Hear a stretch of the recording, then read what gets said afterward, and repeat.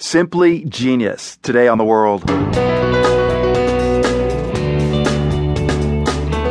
I'm Marco Werman. The MacArthur Foundation has chosen the recipients for its Genius Grants. One of them is a lawyer working on immigration reform. It doesn't take a genius to figure out that if you have a 10-year-old child in a courtroom against a trained prosecutor, if you want to give the child a fair hearing, you should probably give them a lawyer. Plus, a Sikh American was killed 4 days after 9/11.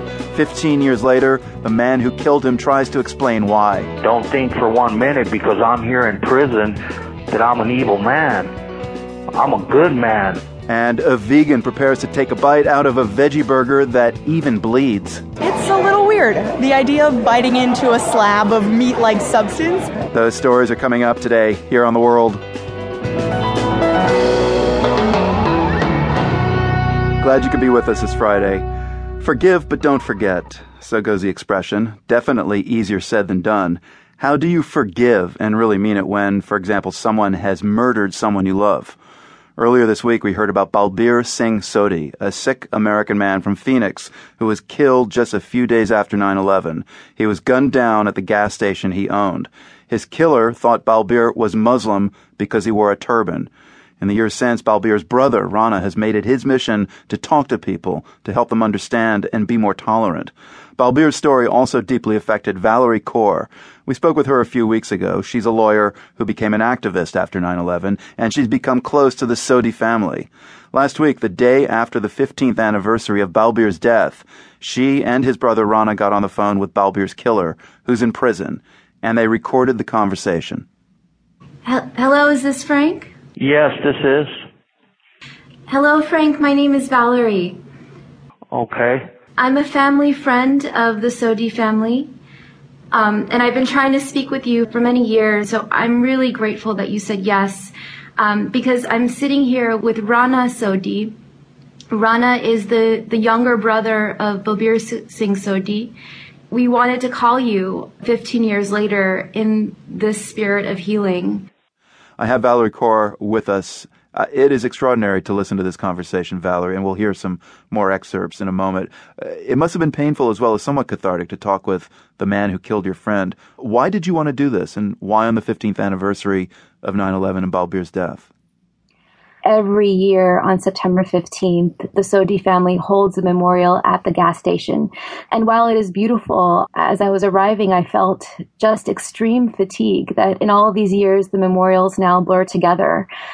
That for 15 years, we have been trapped in a cycle of violence since 9/11, a terrorist attack followed by a wave of hate violence, increased racial profiling, surveillance, detentions, deportations, and then followed by another terrorist attack.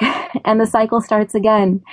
And when I looked at Rana Sodhi, Balbir's younger brother, I could see that he was tired too. He told me, it feels like nothing has changed. You know, we've made films, we published books, we've marched in the street, we've created organizations, but 15 years of activism have not made our community safer, especially this election season. So Rana and I had been talking about this idea of revolutionary love as the antidote to hate.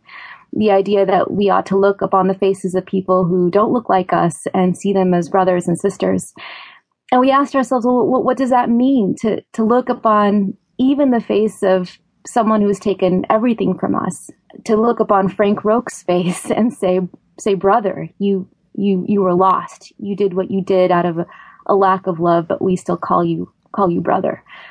And so I asked Rana if he would be willing to call Frank Roque with me. He's sitting in a Arizona prison just some miles away from the gas station, and he said yes. Let's hear your conversation with Frank Roque. I've always told the truth about what happened to me, which caused me to do what happened to your loved one. The events of 9/11 so broke me down as a man that I could not control what happened. I want you, and especially his brother, to understand that I was a man that was married for 15 years at that time, devoted to supporting my family through hard work, just like Balbir. I would have never have done what happened of my own free will.